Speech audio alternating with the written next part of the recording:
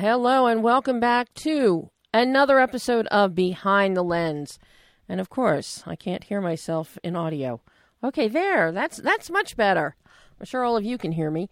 I just can't hear myself. But now I've resolved that issue. Welcome. Another episode of Behind the Lens. The end of July. 7 months down, gone for 2018. Hard to believe. But it's been a whirlwind just thus far this year in film and television, and from what I'm seeing on the horizon, it's going to be the same and just intensifying for the rest of the year. So get ready because we're already totally booked up in August with special guests for you. I'm looking at guests in September now that we're going to tie in with Toronto Film Festival, LA Film Festival. So big happenings are coming, but we got big happenings happening right now, too. Thrilled to have, we're going to talk about Little Pink House again. As you will recall, we had the wonderful writer-director Courtney Balaker and producer Ted Balaker on the show several months ago for the film's theatrical release in April, starring Catherine Keener.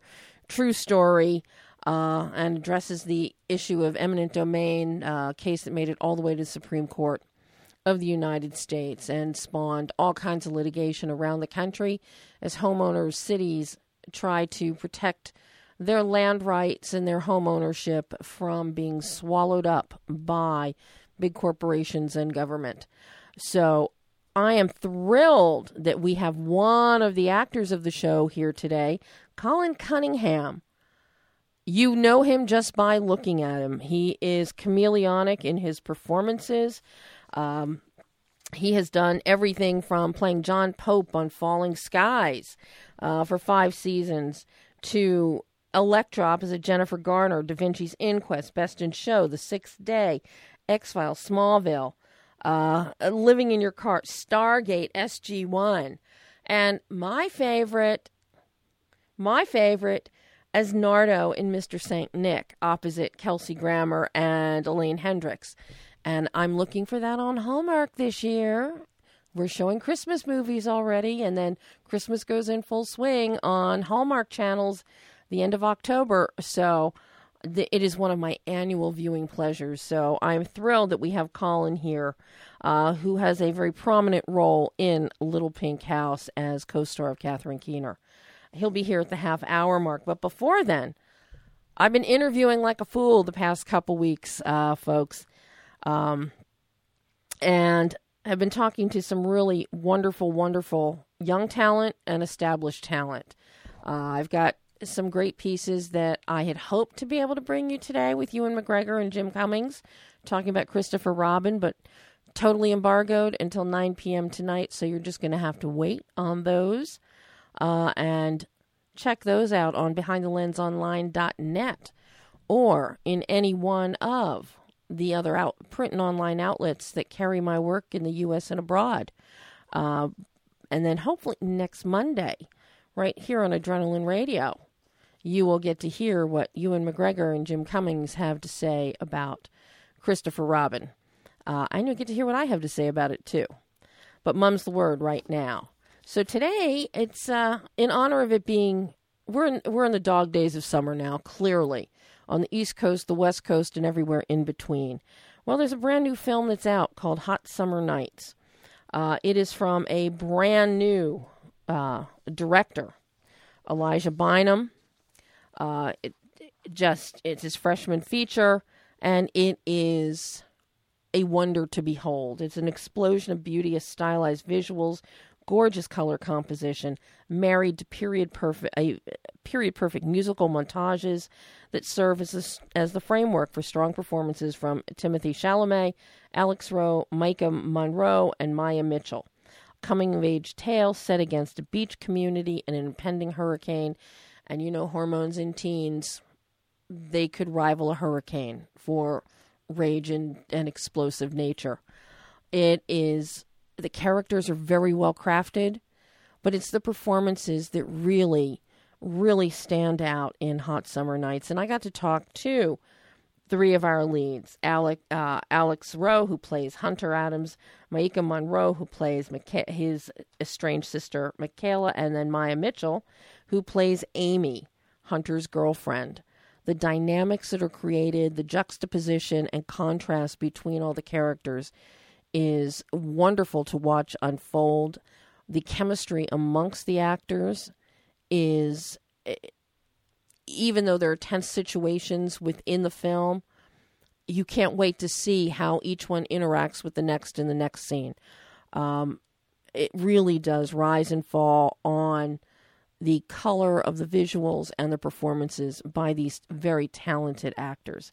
So let's take a listen to what some of our talent had to say about Hot Summer Nights. And I think the first person we're going to hear from is Maya Mitchell, as she talks about jumping from, she comes right fresh off the Fosters with Disney into Hot Summer Nights. Quite a change, people. She's growing up. She's trying to mature her image, and she does that very nicely here. But take a listen to what Maya had to say about Hot Summer Nights and stepping into the role of Amy. What did you think when this script landed in your lap? Oh, I was so excited. You know, we read so many scripts, and this one really stood out. I mean, I read it so quickly. It wasn't a drag. It wasn't like turning the pages and counting how many pages. Like, I was really invested in the way Elijah writes.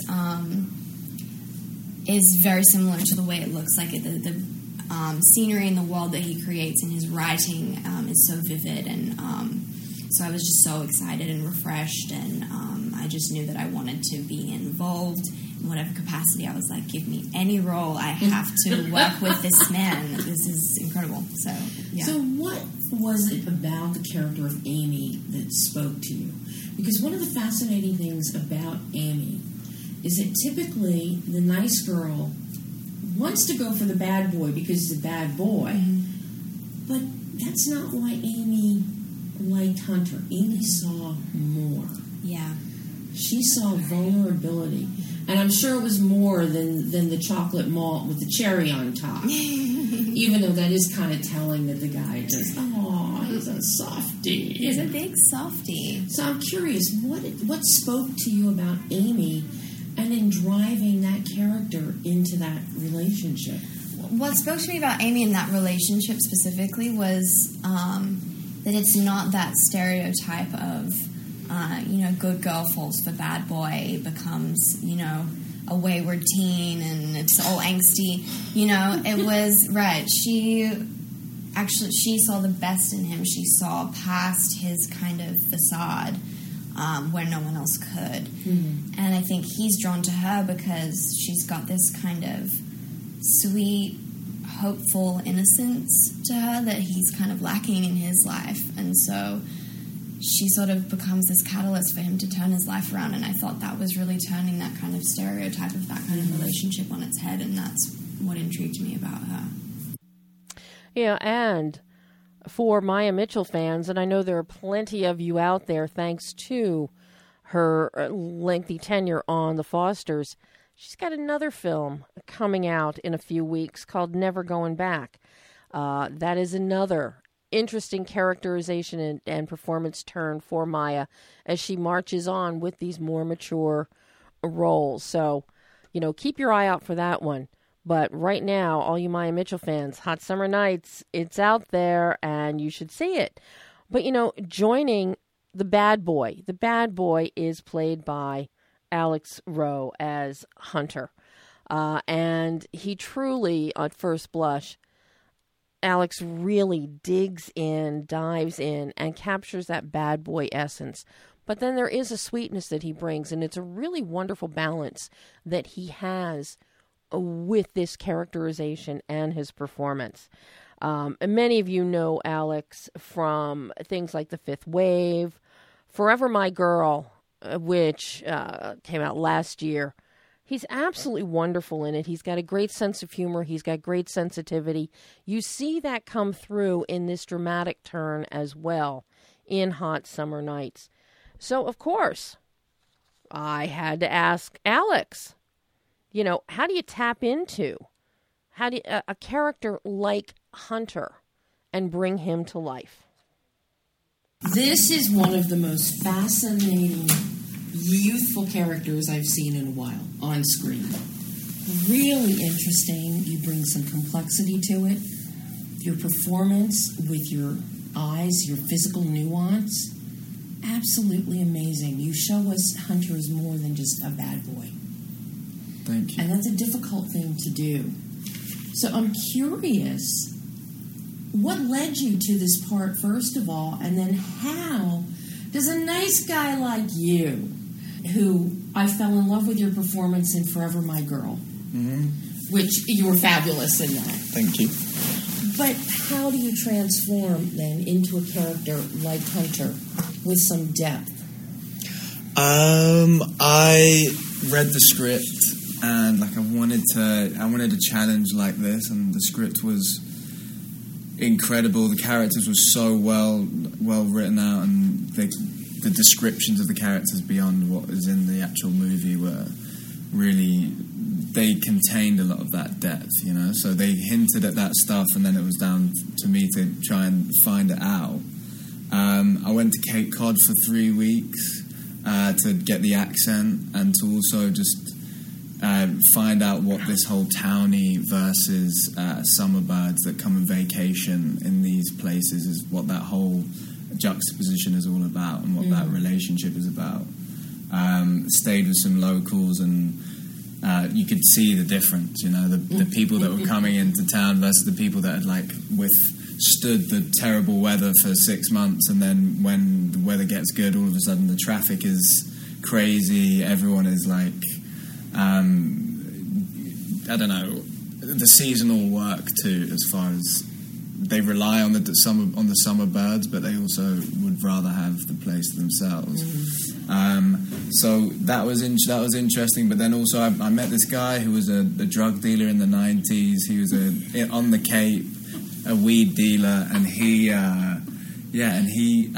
I spoke to him, and I spoke to a really close friend of his, and got both sides of the story. This kind of external front that is necessary to be in that line of work, for people to be scared of you in some way, to people for there to be some kind of a legend about you that prevents people from either robbing you or prevents yourself from getting in too much trouble.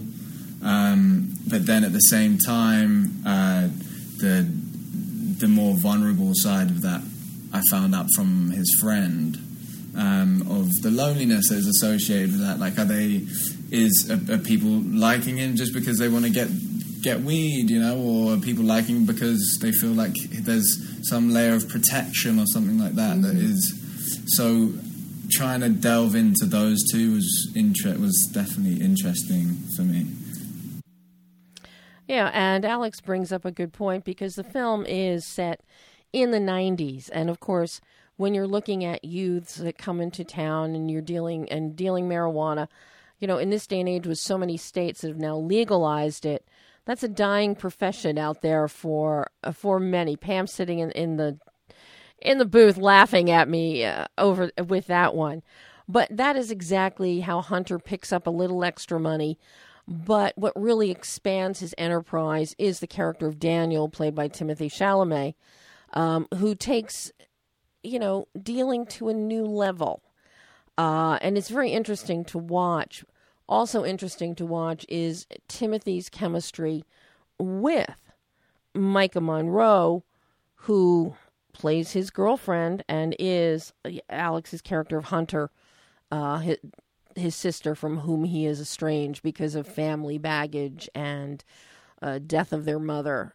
So there's a lot of really heavy dramatic themes within the context of this film.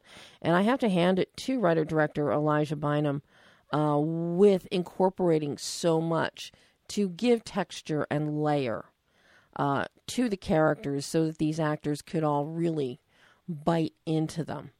But I spoke with Maika, and Maika, most of you will recognize probably for her role in Independence Day Resurgence, where she played the president's daughter and was a fighter pilot in her own right. Also, she was in Mark Felt, the man who brought down the White House. It really shows Maika's range, because there she's playing the wife of Mark Felt, having a child. Here in Hot Summer Nights, she's back to being 18 years old. She just vacillates and goes from age to age.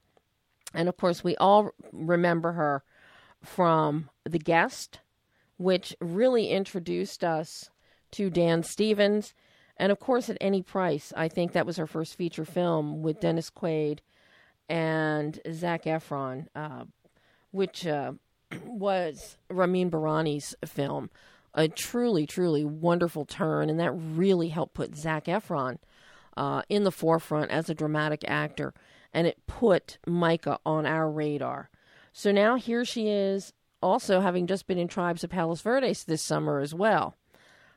Here she is talking about her experience of getting into character for Hot Summer Nights. This performance as Michaela, so strong. Thank you. And the pairing with Alex playing Hunter. Yeah.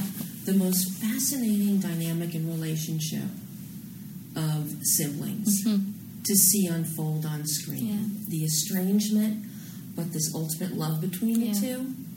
We don't see that too often. Yeah. So I'm curious what you thought. The minute you got this script, what jumped out at you that said, I have to do this? Yeah. Well, you read so much, and a lot of it isn't good. And this one just was something so special that you could really get like a feel for it. And a lot of it, honestly, was the music that's in the movie now. Most of it was actually written in the script. So you're reading it, you have like music playing, and you kind of like, you really get this vibe. But I also agree, the relationships, I think, were so interesting and so well written. And then I met with Elijah and was just like, I want to work with him, and I wanted to make this movie, and I wanted to play the role. Because, see, you have enough of a depth and background. You can judge when you talk to a director. Yeah. Do they really? Do they know? Vision? Definitely. Do they have a vision? And can they execute on that vision? Yeah, absolutely. Because this vision, and I'm curious from your perspective, this film is so visual. Yeah. It's an explosion of music and visuals. You've got the beautiful musical montages going on, and the visuals just eye-popping. Yeah. I mean, and then it all marries together. Yeah, definitely. Yeah. I think, speaking with Elijah, he had such a specific idea. We were just talking about this in another interview about how he had storyboarded everything. He kind of knew how he wanted it to look, and kind of this consistent movement throughout the movie with the camera, and then the coloring and everything. It just it came together in a really really great way. How did you get into the character of Michaela? Because of the distinct personas that she has, the chemistry and relationship with Hunter, and then with Daniel. Yeah, very different. Working with Elijah was really helpful. We talked kind of a lot about the past and the present, and kind of especially kind of losing her mom and that relationship, and kind of anger that she has with her brother. But for me, to be totally honest, a thing that always helps me with characters, sometimes the most, is wardrobe. Wardrobe is like such a huge part. I love working with the costume designers on movies, and for me that's just like, you kind of come to life with it's like picking out I always picture like picking out the closet of this character, and it's always been very important to me to like really feel like that person. So that's always a fun process for me. Getting into the darker shades of Michaela, of which there are many. There's pompous and arrogant in the initial treatment of Daniel, but how do you sink yourself and, slide in to those darker moments, of which there are many? Yeah, definitely. I mean, I don't know. It's like sometimes for me, those, for whatever reason, are kind of easier in a sense, just because you kind of have to draw from your own experiences or imagine. For me, like losing my mom at an age, being like a young teenager and what that would do for me, and not having like the support of a mom and like the stuff that you go through when you're 13 and you need a bra or you have your period. And if you didn't have a mom and you're doing all these things on your own, you kind of become an adult quicker and you don't get to experience certain things that a kid should experience. So yeah, I think trying to kind of like tap into that and think about how that would affect me at 18 and yeah. And that was Maika Monroe. As I mentioned, Hot Summer Nights, the visuals are stunning. It's an explosion of color, and again, the music is fabulous. It really captures the vibe of the 90s. A lot of Bowie, Dance Hall Days, Major Tom, but I would be remiss not to mention the cinematographer Javier Julia. He had previously done Wild Tales, The Last Elvis. He has a very distinctive lensing style, and here it is absolutely beautiful. His use of dissolves, which also surprises me because with Elijah as the director, a lot of younger first-time directors forget about that beautiful little tool of dissolve, and it really works very well with the imagery that is captured here on film, and also wonderful use of extreme close-ups, particularly with scenes involving Timothée Chalamet and Maika Monroe. So you can catch Hot Summer Nights. It is out there. It is in theaters. I think it's also on digital now. Well worth a look in these hot summer days. So, moving on. Should we take a momentary break, Pam, and then come back and jump into Screen Life, Screen Reality, and Unfriended Dark Web? What? Take a break? Okay, we're going to take a short break. We will be right back in a minute, and we're going to talk about Unfriended Dark Web.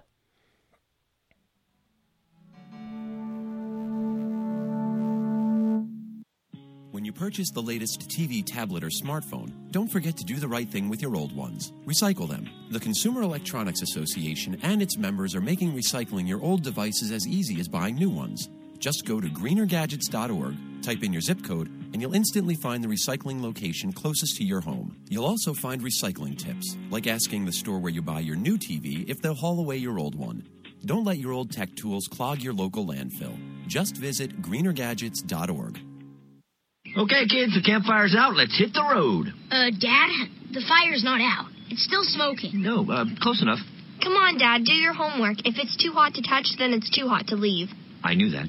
You're never too young to get your smoky on. If you see someone in danger of starting a wildfire, step in and make a difference. Brought to you by Smokey Bear, the U.S. Forest Service, your state forester, and the Ad Council. Learn more at smokeybear.com. Only you can prevent wildfires.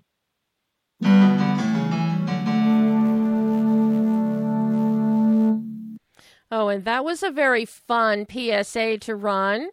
Smokey Bear by Sam Elliott. That always makes me happy. So let's talk a little bit about Unfriended Dark Web. You heard me, I brought it up last week, and I've mentioned it in the past. And this screen language that was essentially created by Timur Bekmambetov, who you're going to hear from later in a couple weeks. I had a sit down with him yesterday in person.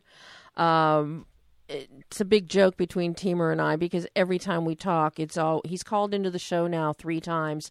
2 times he has been in Russia when he is called in the middle, when he's called into the show live. But we actually got to sit down face to face, which was a nice change for us. And we went really in depth about this screen life language. that he has brought to the forefront that we are now seeing in films like Unfriended a few years ago, its sequel, Unfriended Dark Web, and the upcoming Searching, which, folks, I got to tell you, put Searching on your calendars now. You do not want to miss that film. It is phenomenal, starring John Cho and Deborah Messing, which will mark a really big jump for this screen life language. These are the first really big name stars that have come on board for a screen life language lensed film, and written and directed by Anish Shiganti, co-written and produced by Sev Ohanian. Sev is also one of the producers from Fruitvale Station a number of years ago and brought us Michael B. Jordan and Ryan Coogler. So you're going to hear more from Timur and Anish and Sev in the coming weeks as we get closer to the Searching release date on August 24. But right now we're going to talk about Unfriended Dark Web, which falls under that screen life, screen reality language developed by Timur, who, folks, if you don't know Timur's work, please check it out. From Wanted to his Russian films, Day Watch, Night Watch, Abraham Lincoln, Vampire Hunter. I know many of you don't like it, but there's some really good stuff in there. And of course, Ben-Hur, which, contrary to what many think, is truly a wonderfully made film. And that is because of Timur's vision, and also bringing in Roma Downey and Mark Burnett as executive producers on the production. And you heard all about Ben-Hur last year thanks to my interviews with Jack Houston, Toby Kebbell, and some others. But going to Unfriended Dark Web, with this screen life, screen reality, the whole premise is you are looking at a screen, as every one of us does, all day long, every day. We look at a computer screen. We look at a device screen. And what screen life language does is everything unfolds within the screen, and all you are seeing are screens layered and layered and layered as events are transpiring. Unfriended Dark Web delves into the dark web. Not a pretty place to be. Of course, most of us think of the dark web as being WikiLeaks, Snowden. The dark web is so much worse and so much darker than that, as we see thanks to Steven Susko's vision and his storyline, as we have a group of millennials getting together online for a weekly game night, only to stumble into the dark web and a different kind of game that's being played. And that game starts infiltrating all of their computers and starts tripping over into the real world, and not just something that you're looking at online, but it starts to personally affect each and every person. It's an incredible experience, and the advancements that have happened between Unfriended and Unfriended Dark Web, and what Steven Susko brings to the mix, really takes screen life, screen reality to a new level, makes it much more immersive, with more things unfolding and happening in front of your face. Just imagine sitting at your computer screen and opening up 20 different browsers with little windows all over the place. But I don't know. Should we? How long is clip number 1 for, Steven? Okay, you know what we're going to do? We've got Colin holding. We're going to come back, and I'll let you hear my exclusive with Steven talking about the creation of Dark Web and directing it. But since we already have Colin on the line, we're going to bring Colin Cunningham on live. Welcome, Colin Cunningham. How are you, Debbie? I am so excited to be to be here talking to you today. I mean, I have been such a huge fan of your work for so long. Oh, you're awesome. I mean, watching you play with Noah on Falling Skies, but I have to say, I said at the top of the show, my all-time favorite performance of yours is in Mr. Saint Nick. In Mr. Saint Nick? I kid you not. That is one of my holiday rituals. I cannot wait for Hallmark to run it again this year. But that is that actually has a bit of a soft spot in my heart, because that was a film when I got to work with the incredible Charles Durning, and that was one of the highlights of my career, was just to work. I mean, he won a Golden Globe for Dog Day Afternoon, and I was just a big fan of that movie. Anyway, that's wonderful. Thank you so very much. No, that is always on my must-see holiday list. And, nobody played it during Christmas in July screenings this summer on Hallmark or Lifetime or Hallmark Movie and Mystery, so I'm very, very perturbed about that. I've got to wait until after October 26th now to see it. But I love that film, and I love your performance as Nardo. We really get to see, you really get to play with your comedic chops. I'm so...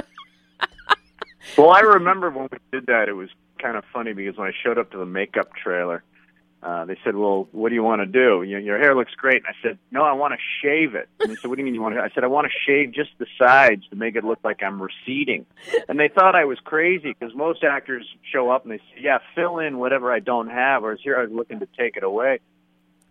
Oh my God. But no, I just have so much fun when I watch you as Nardo in that film. You've already got Kelsey Grammer, who goes over the top when he gets paired up with Elaine Hendricks, but who is always a delight. But then the comedy that you bring.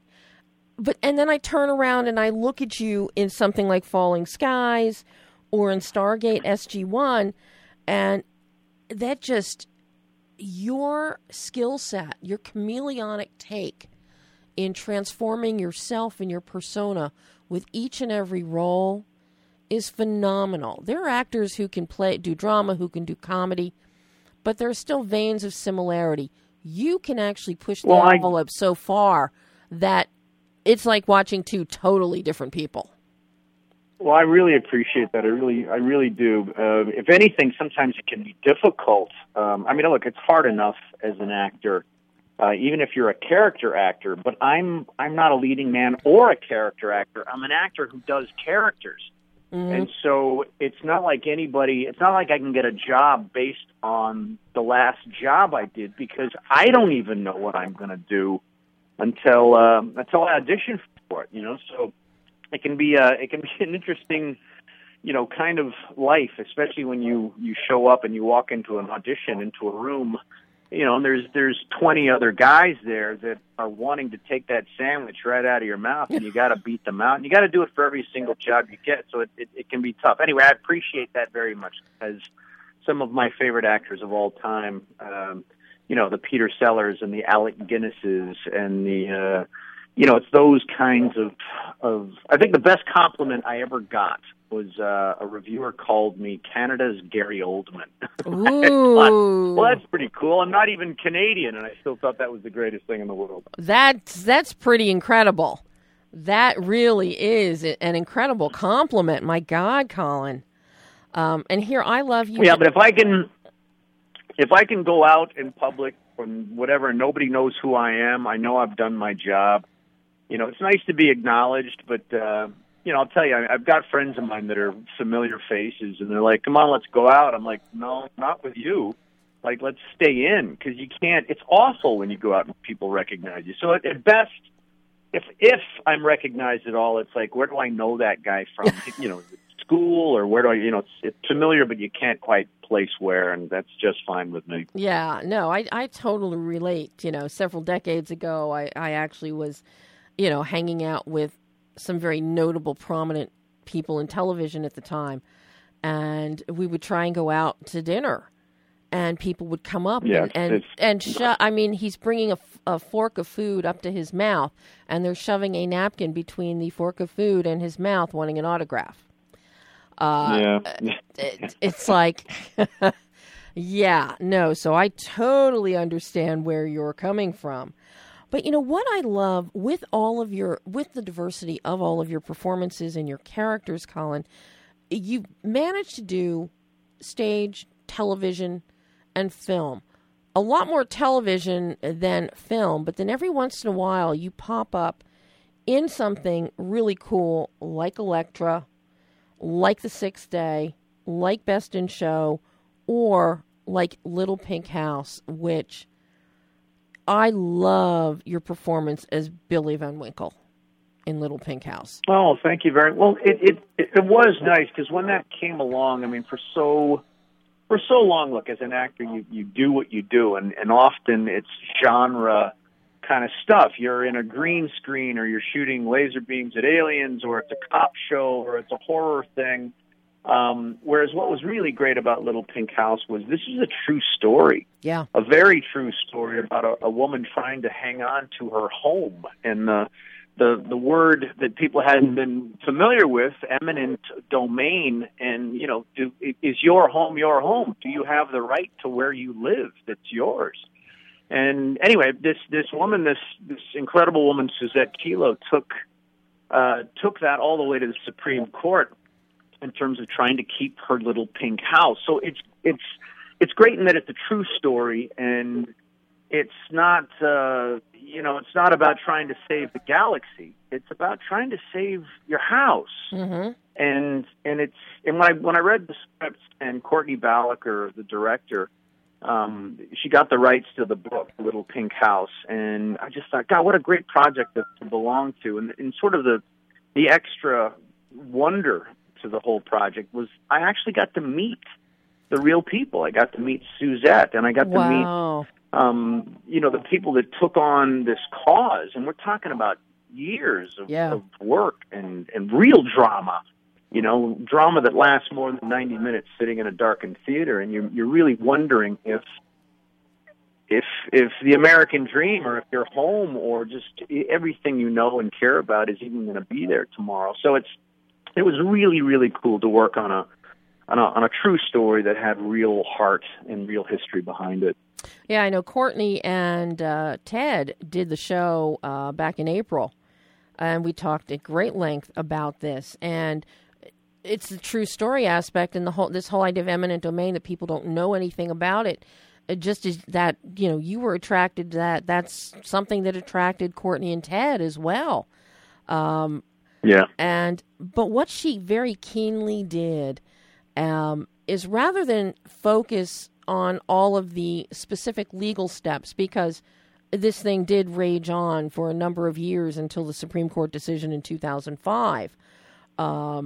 So, I mean, it's very taxing emotionally on somebody and on the people involved. And that's really where Courtney focused this story, is on the people that Pfizer's moves to, and the city's moves to exercise eminent domain, where it really taxed on the wear and tear of the people and their heart and their spirit. And that's something that you really brought out in the character of Billy, a known activist anyway, but, a mild-mannered, you got a deli, you got a coffee shop, but business is dying. And you really brought so much to that character that the average viewer can tap into as, hey, this could be me. Yeah, well, I'll tell you, I gotta hand it to Keener. Catherine Keener did just such an amazing job playing Suzette Kilo, and really brought a life and a credibility to the real Suzette. I mean, it was just such a privilege to be a part of, and the great thing is if you're able to, it's going DirecTV or pay-per-view or whatever the service is now. Definitely check it out. It's a fantastic film, and it's just it's just like, wow, that really happened, and in some places it's still happening, Yeah, how was that experience for you playing opposite Catherine Keener? Because really, it boiled down to you and to Callum Reith-Rennie as the only two guys that she really was interacting with through this movie. Well, I'll tell you, when you're blessed with working with actors that are, of caliber, that are really, really good, it actually just makes it so much easier. And I'm not saying I'm any gift to the lens, but it actually makes it a lot easier. It's just freeing. You just kind of get it. And it's just nice. It's just like all of us, the wind all of a sudden is at your back, and you just begin to glide, and it kind of elevates itself a little bit, which is just such a treat from, say, and again, not to knock it, but just your 9 to 5 kind of procedural, episodic, which is often our bread and butter. So Yeah. It's really nice to step out of that and to explore things and to really try and bring some truth, to the story versus, let's try this conditioner so we can sell more, more cars at the commercial. Mm-hmm. And I find it interesting for you because here you are, you've been juggling, you've gone between big studio things, big series that are fully supported by a network, to little one-offs where you come in, get out. So you've really covered the gamut of everything there is to do. And the fact that, you have all these series that you can do, that you get embedded in, you have the big blockbuster experiences, and then you choose a little indie gem like Little Pink House. Do you like that ability to find these little gems like this? Well, God, I wish I had that. I wish I had an ability to find them. I'd certainly do more of them. But, just in terms of a career or picking and choosing, it's look, you try your best, but it's a bit of an illusion. I mean, I was lucky in that I knew Courtney, and that the movie turned out really well. Whereas I've done a lot of things that you think will turn out great, and they turn out to be crap. Or you do something that you spot, oh my God, this is crap, and it ends up getting nominated for 3 or 4 Academy Awards. You just never know. It's the strangest thing, really. I mean, you can read some scripts that are just really awful that turn out to be great movies, and then you read some great scripts that turn out to be bad. And there's everything in between and under the sun. So what you do is if the material speaks to you and you think you can bring some kind of truth to it, then you just simply give it everything you have, and you kind of let go and let the universe, let God, whatever, just kind of take care of the rest. Because I'll tell you, even if you can go out and make a bad movie, it's really hard to do. It's so many miracles and a million things need to happen just for you to walk out of a movie theater to say, that was crap. So to actually get, to be in a film that actually has something going for it, that's like, wow, that was great. It's a bit of a miracle, to be honest. Well, I'm curious from your perspective, because you have also written and directed. You did your short back in 2009, Centigrade. You made the Academy short list. That is nothing to sneeze at. I haven't seen you step back behind the camera since then. Well, I'll tell you, if anything, that's because I've been so damn lucky. And that there were a number of projects that were warm, and then I would book Falling Skies. And I thought, okay, well, this is only going to last for a season. And then 5-6 years later, you're still on it. And you're like, wow, this is still going. So there's a number of different things, and of course you've got life to navigate and all that kind of stuff. But I haven't given up entirely. If anything, Centigrade, we're developing it into something else and pitching various aspects of TV and film and all that kind of stuff. So that hasn't gone anywhere. But right now, I'm definitely enjoying the acting. Well, I mean, and you've got so much going on. We've got Preacher happening. Mm-hmm. Blood Drive, you just finished, correct? Last year. Yeah, that was a treat. We got out to South Africa and we shot one season of Blood Drive. Unfortunately, it wasn't renewed, but I'll tell you, if you're into things that are not the norm, I'm still shocked that they ever greenlit that project to begin with, because it was just so bonkers crazy. So grateful we got 13 episodes of absolute insanity. Wow. Forevermore. It's in the box. We did it. We shot it. So now fill me in on Preacher. What is, because that's current, that's happening, and you're in it. All of it. Yeah, no, Preacher's fantastic. Basically, Preacher is a show that is it's produced by Seth Rogen and Evan Goldberg and Sam Catlin, and these are just three absolutely bonkers, crazy guys that essentially got the rights to the graphic novel Preacher, which is just a bonkers, just a really, really crazy graphic novel. And they thought, hey, let's make a TV show out of this. The show's nuts. I can't even explain it. It's everything from it's got some crazy voodoo stuff in there. God is in it. There's a vampire in it. People, some of the episodes take place in heaven. Others take place in Burbank, California. You never quite know what or how. And it's been we shot it in New Orleans, and I was just really happy to be a part of it. It was an absolute blast. You're telling me you're shooting this bonkers show in New Orleans. Everyone I know that shoots in New Orleans, especially on these shows that are a little out of the mainstream, have some of these more crazy thematics or situations going on. They love the vibe that New Orleans gives them for performance and for the integrity of a show. Did you find that in shooting Preacher there? Well, I definitely found New Orleans has its own thing. And again, look, I just dropped in for 4 or 5 months and then was gone. But it's really interesting because it's not. I mean, even people in Louisiana, the great state of Louisiana, will say New Orleans is not Louisiana. New Orleans is New Orleans. Mm-hmm. The Spanish have been there. The French have been there. It's got some crazy ass history that goes long back before the United States was the United States. So there's some really wild chapters, and there's if ghosts do exist, I would think that they're that the majority of them are all hanging out in New Orleans. What is it that you look for anymore at this stage of your career? You are established. You are a known commodity. What do you look for when a script comes across your desk? I mean, you're not like a hungry kid who's just starting out and they're taking everything that's landing, whether it's good, bad, or indifferent. But you now have the experience behind you of, okay, who's directing this?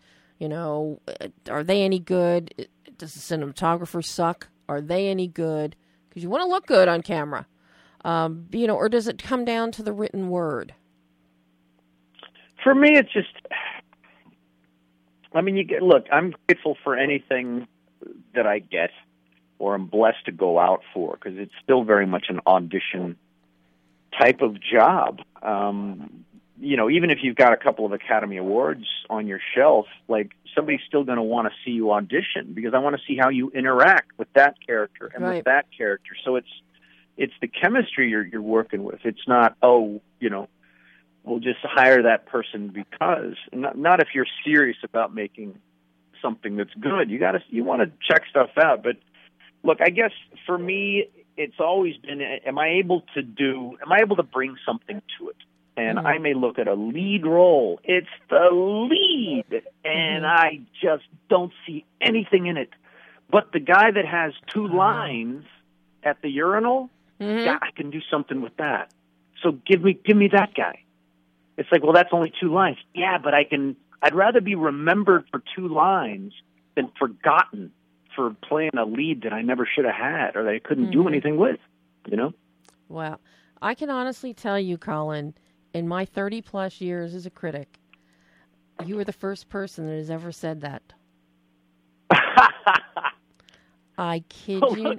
I kid you not. Case in point, it's like, look at, I think it was Rob Reiner's mom, right? When Harry met Sally. She's got the best, that's it. She's got the best line of the whole damn movie, I mean, that's one of the all-time greatest movie lines.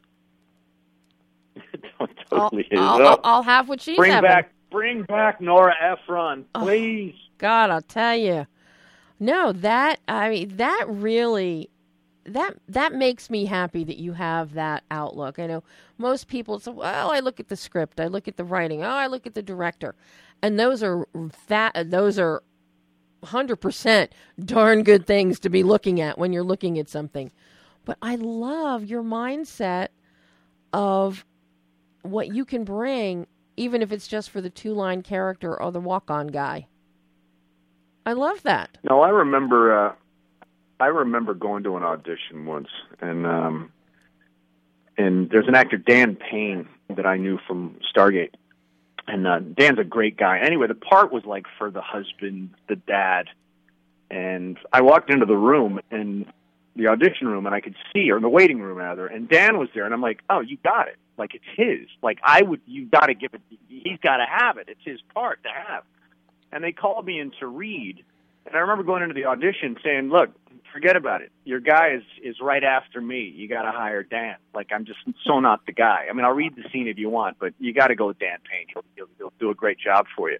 So I literally went in and wasted my audition endorsing Dan. And sure enough, he got the part because he was perfect for it, you know. Hey, look, some things are for you and sometimes they're not. You just kind of roll with it, right? Yeah, so what's next on the horizon for you? You know, are you still shooting right Preacher now, or moving on? I'm calling you from Buffalo, New York, where I'm shooting Bashira, or Bashira, which is a Japanese horror flick. And I'm super, super happy to be doing this. So it's basically doing one of these wonderful horror films with the Japanese, and the Japanese got their own little quirk to the horror genre. So I'm having a good time. I'm up here doing that, and we're doing some fun stuff. So are you playing the horrific character in this, or you know? No, if anything, this is a real stretch for me because I'm playing a dad. Oh my God! Yeah, I know. Oh my God! It's like the one thing I never play is somebody's dad, but I'm playing somebody's dad, so it's great. In a horror movie, no less. Any idea when it will be coming out or making the festival rounds or something? I don't even know. I'm hoping for a theatrical release, but we'll see. I know they've just basically begun, and I know they go to Osaka in October to shoot some on location stuff in Japan. So I'm looking forward to seeing it. It'll be really, really cool. Okay, do you get to go to Osaka, or you just have to be content with Buffalo? No, they're going to make my little part of Buffalo look like Osaka. I'd rather go to Osaka and have them make Osaka look like Buffalo. But you got to do what you got to do. Oh, my God, I'll tell you. Well, people can see you everywhere, Colin. I mean, they can find your stuff on Netflix, on Hulu, and, and Little Pink House the DVD is out now, too. It came out last week on the 24th, and it's on demand. So people can see you there in a really great turn. But okay, now for a while there, the only place you could find me was on the side of a milk carton. So it's nice to be working. Colin, I am so thrilled I got to talk to you. This has been a real treat today, and now I'm going to be watching for Bashira, or however we're going to pronounce it, because it's a horror movie. I have to see it. You're in it. I have to see it. It's a win-win for me. Even though it's not even done, it's a win-win. Well, thank you so very, very much, and thanks for supporting Little Pink House and Courtney and Suzette Kilo and just that whole story. It's an important one to get out there. Thank you. And I hope you'll come back on Behind the Lens again. Hope so. Will do. Absolutely. Promise. Terrific. Thanks so much, Colin. Bye-bye. Thank you. Bye-bye. And that was Colin Cunningham. All right, I do want to see when it's finished, I want to see this Japanese horror film. Shooting in Buffalo, making it look like Osaka, Japan. All right. Okay, well, let us jump back to Unfriended Dark Web. And because I want you to hear because we're going to be talking about this screen life and screen reality in the coming weeks. Because of the upcoming searching as well. But I want you to hear what writer-director Steven Susko talked about with me in terms of where this particular story of Unfriended Dark Web came from. Take a listen. Oh my God, you have taken it to the next level very smartly setting it within the dark web, which is a reality. For visceral horror, you put it in the real world with the darkness of the unseen that taps into the ignorance and naivete of people. And, oh man, you're totally singing my song. And the vitriol and the evil that lurks within many people. Yeah. And greed. Yeah. This is just, and you do it all. Your subtext, dealing with issues of human trafficking, kidnapping, torture, the worst things in the world, the things we hear about with waterboarding and all kinds of things, and what happens in the Sudan. And you bring all of this together under this web, pardon the pun, of the dark web. Yeah. And it is so smartly written. Oh, that's awesome. Thank you. You truly advanced this franchise to the next level. That's so great to hear. Well, I mean, I was really blessed to have Timur and Nelson, and Andrew Westman, who edited the first movie, to have that whole team involved in this was what really made that work.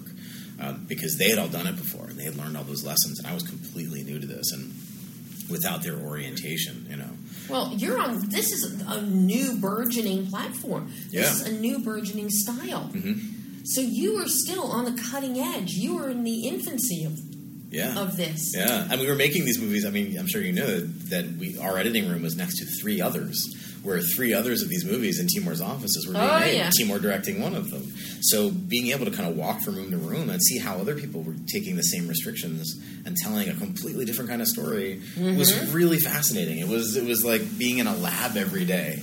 It was exciting. It was a great environment to make a movie. What I love here is you've got Kevin Stewart's cinematography, because people don't realize there is cinematography involved here. Totally. With each one of these sets, each one of these rooms in which each one of our characters is sitting there with a device, there's cinematography involved. Absolutely. Yeah. Then you have the overall tonal bandwidth of what you're using as your essential screensaver background with all of these things popping up. Yeah. And then you throw in Andrew's editing, which is just killer. And animating. And sound design. Andrew. Well, I gotta tell you, the glitching, the animation and the VFX is just fabulous. Yeah, it works really well, I think. Just fabulous. Where did the idea for this story come from, Stephen? I mean, everybody's curious about the dark web, but they think of the dark web and they think of Snowden. Mm-hmm.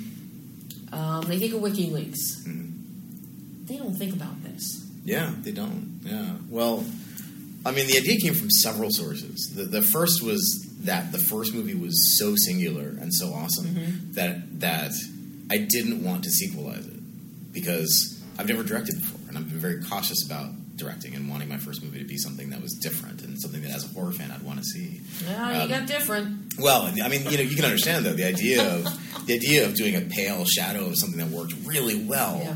Just would have made no sense, like as a director. So my first instinct was, I want to do the opposite of that. I want to make it real world instead of supernatural. I want to make it PG-13 instead of R. I want to take violence off camera instead of on camera.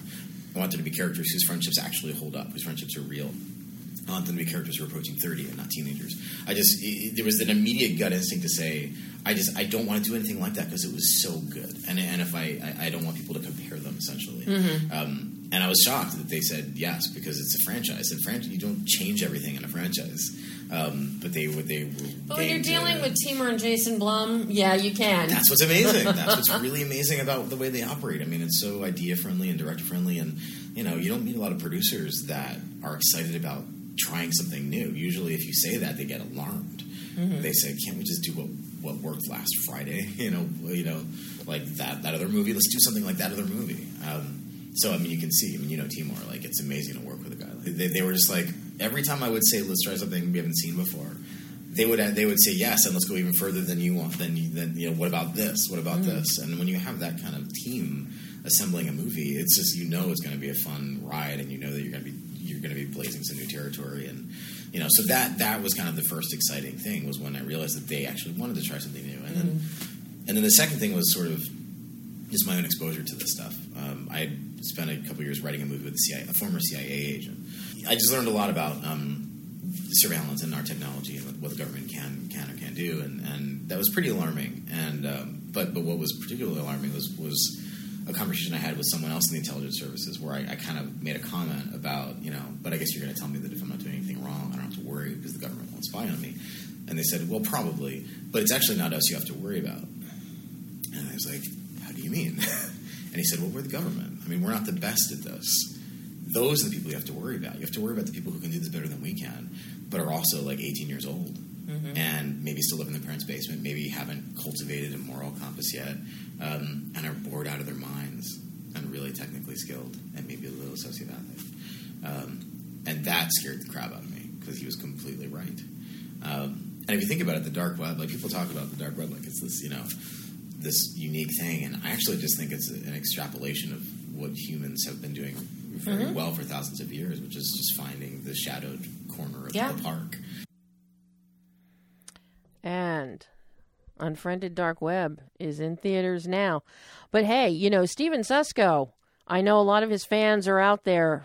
The man behind The Grudge, 1 and 2, and The Possession, which stars one of my faves, Jeffrey Dean Morgan.